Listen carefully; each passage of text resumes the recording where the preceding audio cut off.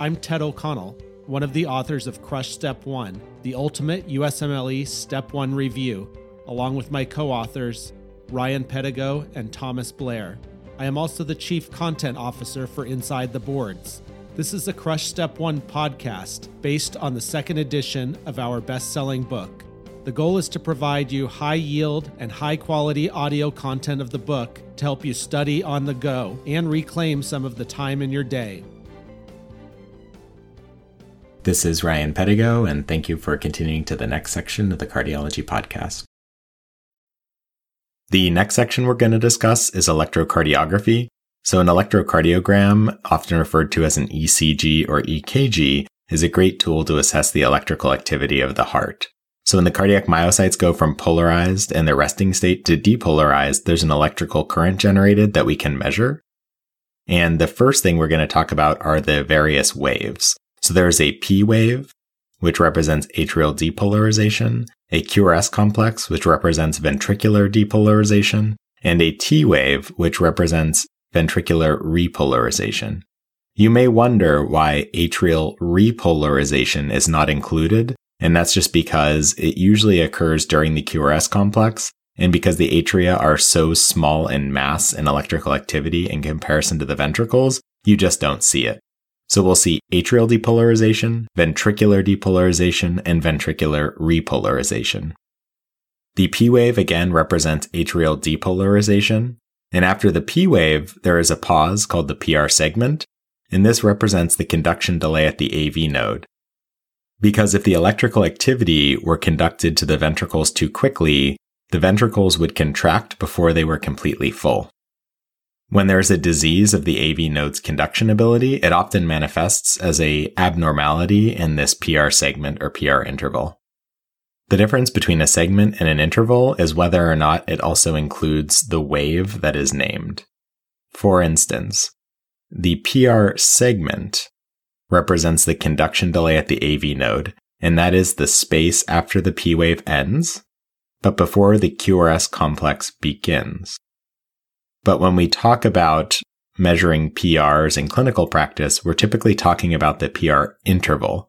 The PR interval includes the P wave. So it's the P wave plus the PR segment. So that's the difference between a PR interval and a PR segment. The next wave is the QRS complex, which is ventricular depolarization. The terminology of the QRS complex is somewhat confusing, but basically if the first deflection is downward, it's a Q wave. If there is no negative deflection to start the QRS complex, there is no Q wave.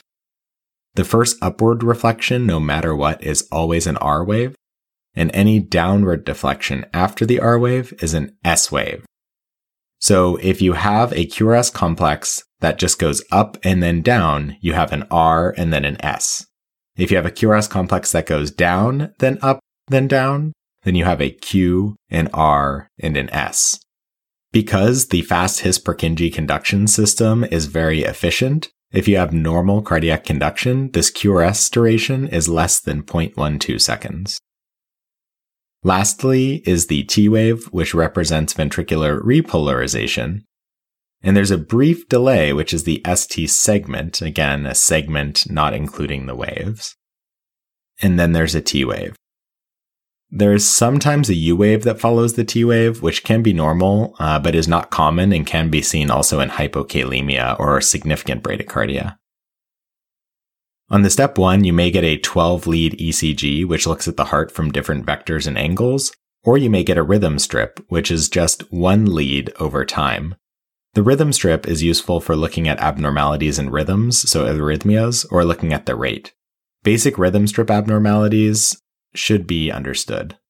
It's important to be able to assess the heart rate.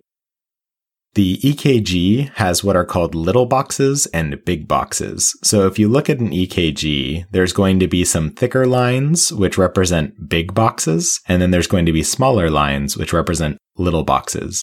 Each little box is 0.04 seconds or 40 milliseconds, and 5 little boxes make up one big box. Therefore, one big box is 0.2 seconds or 200 milliseconds. If you need to measure a PR interval, for instance, a normal PR interval is 0.12 to 0.2 seconds. Therefore, it is 3 little boxes to 5 little boxes, or 1 big box. You can also count the big boxes between QRS complex to get an idea of the rate. And you can remember that if there is 1 big box of space between QRS complexes, the heart rate is 300. If there are 2 big boxes, it's 150, then 100, then 75, then 60, then 50. So 300, 150, 100, 75, 60, 50. So when looking at a 12-lead or rhythm strip, you can get an idea of what the heart rate is if the machine doesn't print it out. A normal ECG is termed normal sinus rhythm, and to be classified as sinus, you have to have a P wave, which is an atrial contraction, before every QRS complex. And that makes sense because when the SA node depolarizes the atria, you get a P wave, and then when it goes through the AV node and the His-Purkinje system and depolarizes the ventricles, you get a QRS complex. It is also normal because there is neither bradycardia nor tachycardia present, so the heart rate must be between 60 and 100. There is one additional criteria for normal sinus rhythm, which is not important for the purposes of the step 1, but the P wave must also be a sinus P wave, meaning that that P wave came from depolarization of the SA node and not an ectopic atrial focus. Sinus tachycardia occurs when you have a P wave before each QRS complex and it's coming from the SA node, but the heart rate is above 100. And of course, sinus bradycardia would be a rate under 60. Atrial flutter, there's an abnormal reentry of electrical activity that's around the tricuspid valve annulus, causing a self-sustaining loop of activity. So instead of the SA node dictating each depolarization, there is a self-contained loop around the tricuspid valve annulus that just goes around and around and around and around and around and keeps depolarizing the atria. This usually occurs at an atrial rate of 300, but that's way too fast for the AV node to conduct to the ventricles because there's going to be a refractory period. So normally you have what's called a 2-to-1 conduction block, meaning if the atrial rate's 300, the ventricular rate is 150. Occasionally, you may also have other blocks, like a 3-to-1 block, where the atrial rate's still 300 because it's still going around the tricuspid valve annulus at 300, but if only every third beat is conducted, then the heart rate and the ventricles would be 100. This is classically described as a sawtooth appearance because of the presence of the P waves at a rate of 300 on the EKG. In atrial fibrillation, there's random depolarization of various atrial myocytes that's unpredictable and chaotic, so you usually don't get any discernible P waves. And because it's random which beats are conducted, then you're going to have an irregularly irregular rhythm, meaning that it's irregular, but there's no regularity to it. There are some arrhythmias which are regularly irregular, in which the irregularity is predictable and occurs at regular intervals. Patients with atrial fibrillation, because of the stasis of blood in the atria due to no coordinated contraction, are at increased risk of having a left atrial thrombus and eventually embolic strokes, and so they are typically anticoagulated. If they are very low risk, you might be able to get away with aspirin. We will skip the ventricular rhythms because they do require visual input, so please reference Crush Step 1. The next arrhythmia we'll talk about is Wolff-Parkinson-White syndrome, also known as ventricular pre-excitation syndrome. We discussed earlier that normally electrical activity can only get to the ventricles through the AV node. If you have Wolff-Parkinson-White, you have an extra accessory pathway known as the bundle of Kent. And so therefore, when the atria depolarize, instead of just going through the AV node, it can also leak through this bundle of Kent and prematurely depolarize the ventricles. This premature excitation manifests itself as what's called a delta wave, which is an upslope before the QRS complex, and a shortened PR interval. The shortened PR interval is because instead of the normal delay that the AV node provides before the QRS complex, it can prematurely leak through the bundle of Kent, and then it starts a depolarization from myocyte to myocyte once it goes through the bundle of Kent, and eventually it'll also go through the AV node, and then the ventricle will depolarize normally after that. This can potentially cause a few very dangerous tachycardias. One is called orthodromic atrioventricular reentrant tachycardia. The other is called antidromic atrioventricular reentrant tachycardia. Briefly trying to describe what this is without a figure is somewhat difficult, but you can imagine that if the atria depolarized and then went through the AV node and then went through the His-Purkinje system, it would depolarize all of the ventricular myocardium. When that depolarization hits the bundle of Kent, which is that abnormal bypass tract, then the signal can leak up into the atrium, depolarize the atrium again, and then go through the AV node and start the process again. This leads to a circuit where it goes AV node, His-Purkinje system, back through the bundle of Kent, depolarizing the atria, going to the AV node, and restarting the process. This will cause a narrow complex tachycardia, and it will be narrow because the ventricular depolarization is occurring through the very fast His-Purkinje system. This is orthodromic AVRT. You can also get antidromic AVRT. In antidromic AVRT, the ventricles are depolarized via the bundle of Kent. And instead of going through the very, very fast His-Purkinje system, it's going through the very, very slow myocyte to myocyte conduction because it's not using the very fast His-Purkinje system. This makes it take longer to depolarize all the ventricular myocardium, which leads to a wide QRS complex because remember, QRS complex is ventricular depolarization. Once it gets to the AV node, it can then go retrograde through the AV node into the atria, depolarize the atria, and then leak back through the bundle of Kent, causing a self-sustaining circuit. But because the ventricles are being depolarized not through the His-Purkinje system, but from myocyte to myocyte, it's going to be a wide complex tachycardia. The most dangerous thing that people with Wolff-Parkinson-White can have is if they have atrial fibrillation with a bundle of Kent that can transmit signals quickly. And if that occurs, then the ventricles can depolarize at incredibly high rates, sometimes even over 200-300 beats per minute. And that is almost immediately life-threatening. Just discussing this verbally might be really difficult, so please check figure 8.22 in Crush Step 1. Lastly, we're going to talk about heart blocks, which are atrioventricular blocks. There are going to be first degree, second degree, and third degree, and under second degree, there are two types. So a first degree AV block is just a prolonged PR interval, which is greater than 0.2 seconds, but all the beats are conducted. This can be seen in normal people.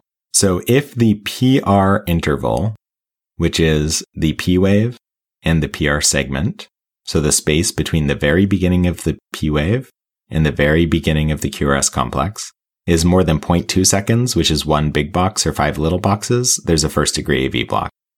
But all the beats must be conducted. A second degree heart block has two types, and in both these cases, there will be drop beats.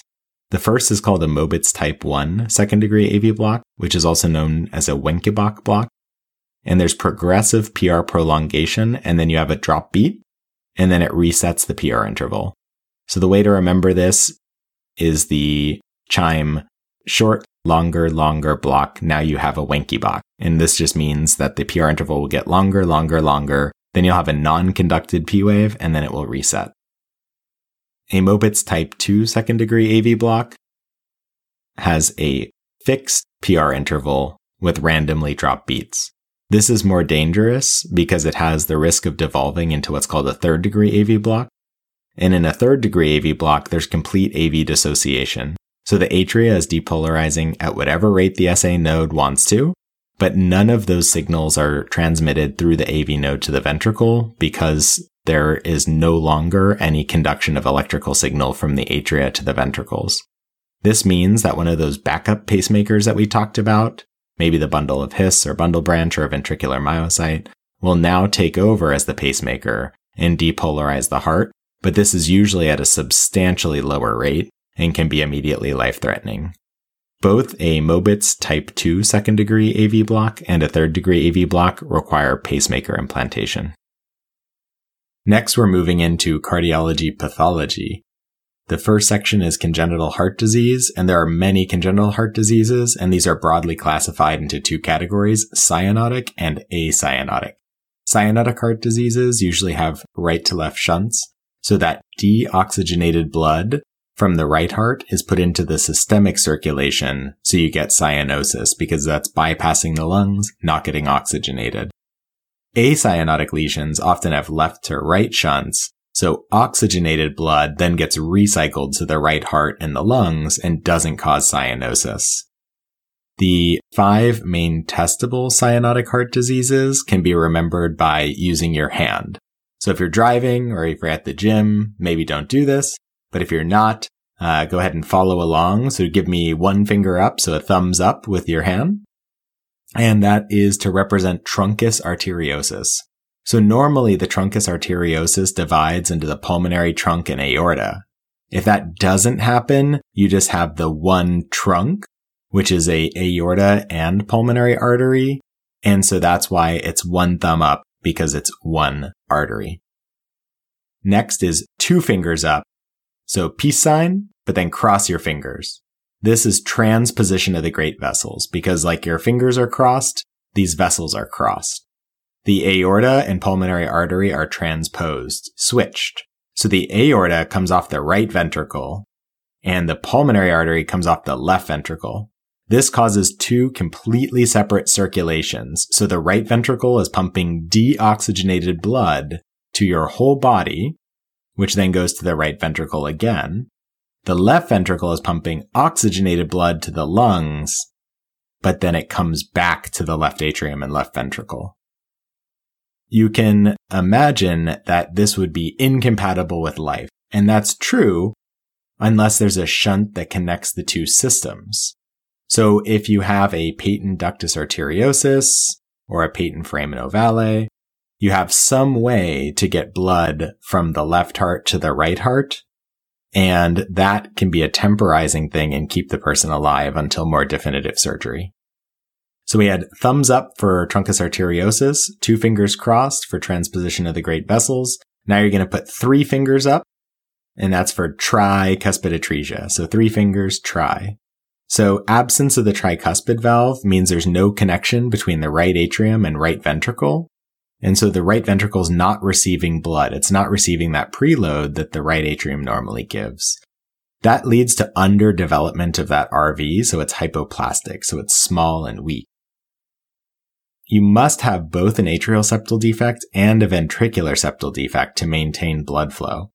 Then it can go from the right atrium through the ASD to the left atrium, from the left atrium to the left ventricle, through the VSD to the right ventricle, then it can get to the lungs.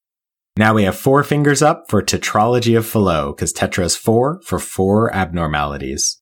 Tetralogy of Fallot can be remembered with the mnemonic PROVE, although it's only 4. PROVE has 5 letters, so we're only using the first 4 letters of PROVE, P-R-O-V.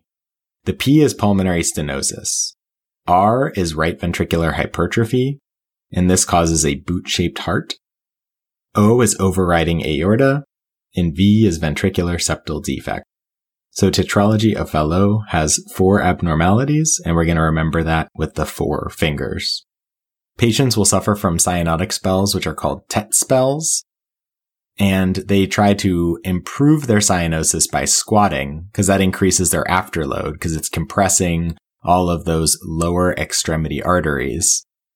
And that means there's comparatively less resistance in the pulmonary circulation, so you get more blood going through the lungs, instead of going from the right heart to the left heart through the ventricular septal defect.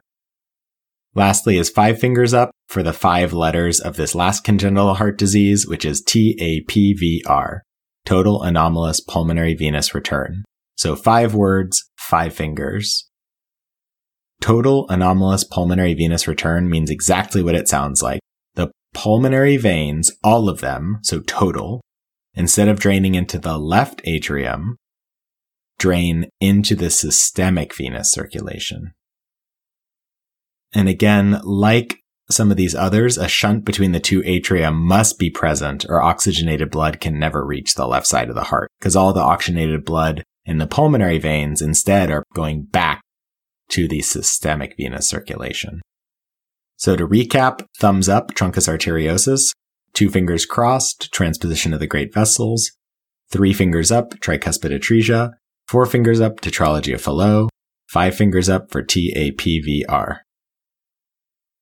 There are also acyanotic heart diseases like a VSD or ventricular septal defect, ASD, atrial septal defect, and PDA, patent ductus arteriosus, and that's in descending order of frequency.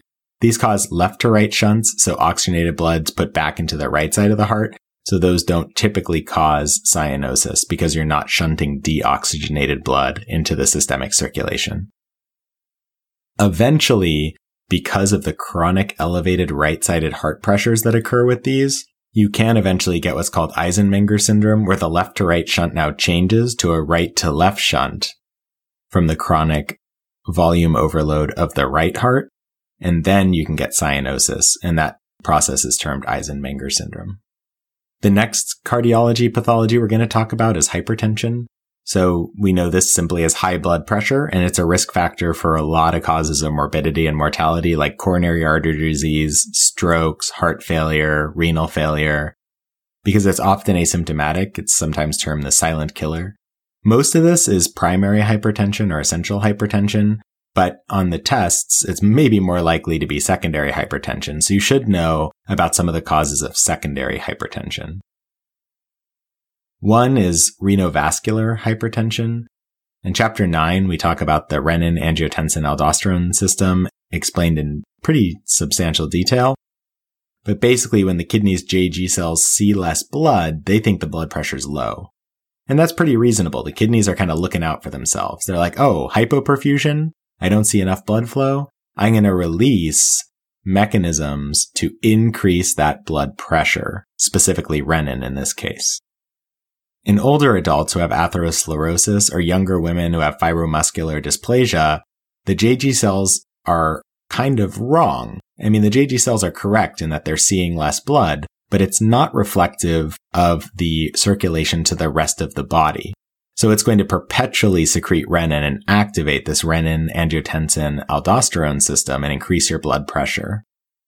The next cause might be primary hyperaldosteronism, which is Conn syndrome.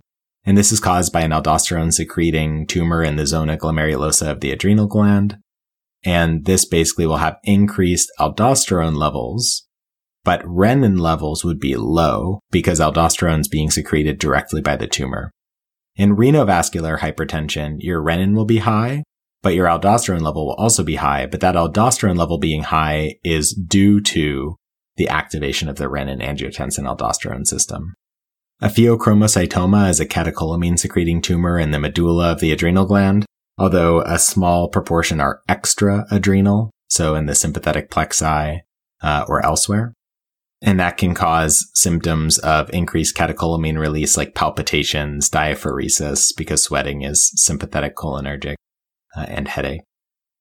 Lastly, Cushing's syndrome. So you have increased glucocorticoid levels, and that can be due to a multitude of issues like prescription steroids, or an ACTH secreting tumor in the pituitary gland, which is called Cushing's disease, or an ectopic ACTH secreting tumor like a small cell cancer of the lung, or a corticosteroid secreting tumor of the zona fasciculata of the adrenal gland.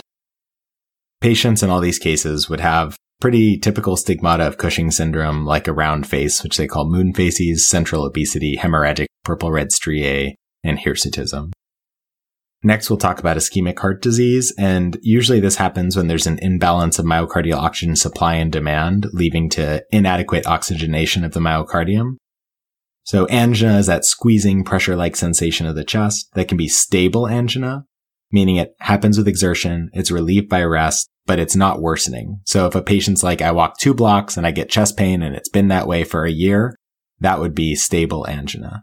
That's usually due to narrowed coronary arteries, but they are not occluded because they're not having rest symptoms. Unstable angina is angina that's worsening. So if they say, 6 months ago I could walk 2 blocks, but in the last week now I can only walk 3 steps before getting chest pain, or now it's happening at rest when I'm just sitting around.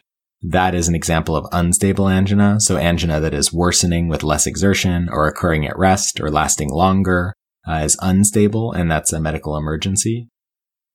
Prinzmetal's angina is due to vasospasm.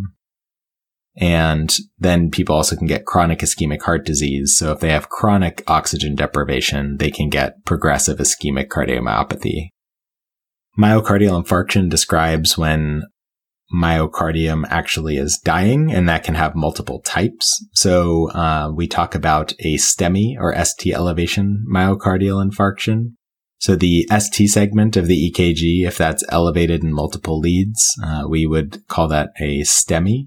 And that basically needs emergent cardiac catheterization because that means there's transmural ischemia. And so typically one of the cardiac arteries is completely occluded. A NSTEMI, a non-ST segment elevation myocardial infarction, means that you are having heart death, so myocyte death, but you do not meet STEMI criteria on the ECG. There are multiple different types of NSTEMIs, the specifics of which are not important for the step one, but these patients would have a positive troponin, but they would not meet STEMI criteria on an ECG. Because there's a multitude, there's actually separate types of NSTEMI. And so someone who's in septic shock may actually have an NSTEMI just because their blood pressure is so low, it leads to myocardial necrosis. But then the problem isn't exactly with the heart. The problem is that they're septic shock. We measure these historically with CKMB, which is a subtype of creatine kinase that's more specific to muscle. But now we're using troponins, and there's more and more sensitive assays of troponins. And usually within about 4 hours of myocyte death, that's detectable in the bloodstream and stays elevated for about a week.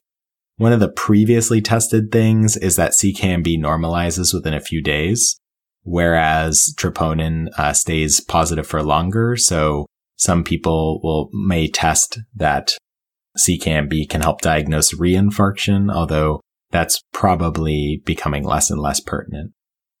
Ischemia or other things can lead to heart failure, and heart failure is an inability of the heart to supply sufficient blood flow to meet the metabolic needs of the patient. And those can cause different signs and symptoms depending on which side of the heart is affected. First, for heart failure, we breach those into two things. One's with systolic dysfunction or diastolic dysfunction. And so you'll hear what's called HFrEF, which is heart failure with a reduced ejection fraction, meaning the systolic function of the left ventricle is depressed.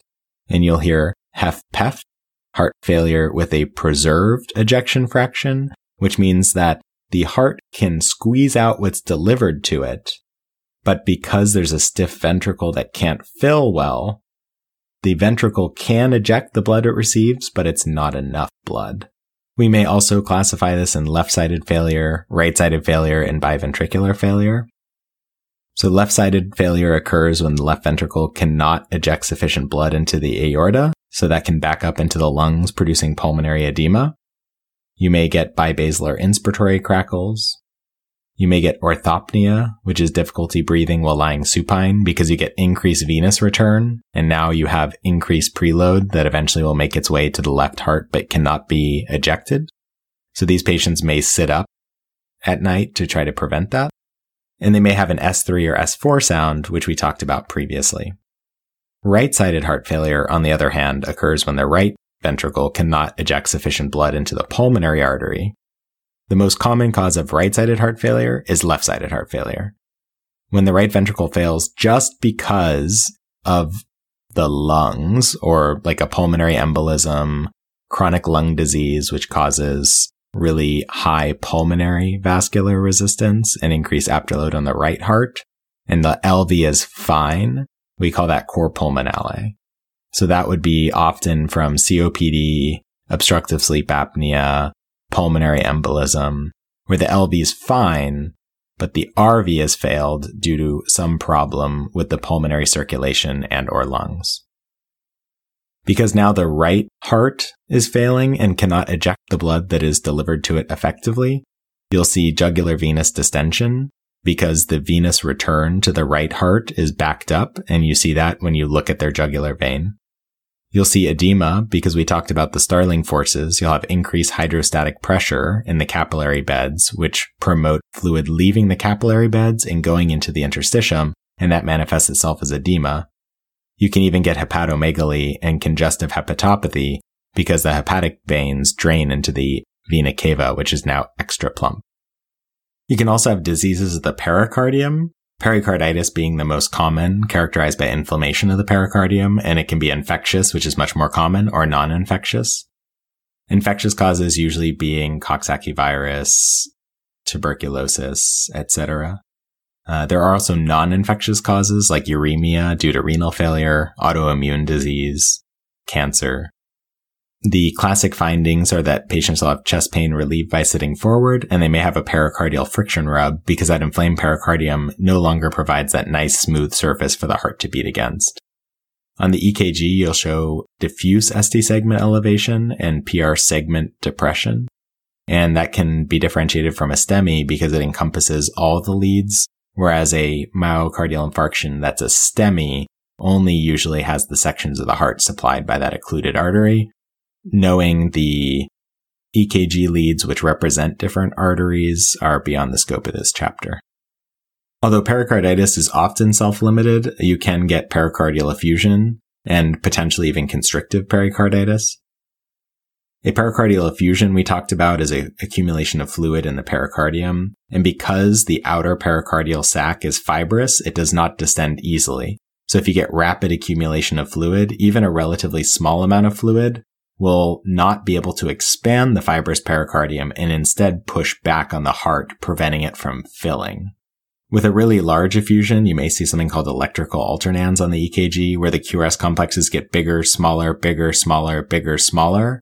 And that's because on a beat-to-beat basis, the heart is swinging back and forth in your chest, getting closer to and then farther from the EKG leads. When you have pericardial fluid that is now impeding your heart from filling, you now have pericardial tamponade, which is a medical emergency. The classic thing is Beck's triad, which is hypotension, and this is from decreased cardiac output, because remember that your cardiac output is based on your stroke volume and heart rate, and if you cannot fill your heart, you cannot have a sufficient stroke volume.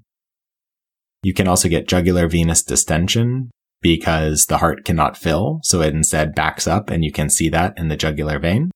And muffled heart sounds, because the heart's being strangled with this fluid. If you diagnose pericardial tamponade from a medical cause, immediate pericardiocentesis is indicated, where you stick a needle into the pericardial sac and drain the fluid. More rarely, you can get pericardial tamponade from trauma, so if you get stabbed in the heart, and a pericardiocentesis in this case is not helpful because the pericardial sac will just reaccumulate with blood because presumably you have a hole in your heart that's bleeding into your pericardial sac. So these people need a thoracotomy and actual repair of the hole. The pharmacology section is going to be very much aided by the figures in the chapter, so for the pharmacology section, please see the textbook. Thank you very much for listening to the podcast, and we hope this helps your understanding of cardiology for the USMLE Step 1. With that, we wrap up today's episode of the Crush Step 1 podcast. A big thank you to Elsevier Incorporated, the publishing company behind Crush Step 1, as well as all of my other books, for allowing us to put out this book in podcast format. Thank you for joining us, and please check out our other chapters.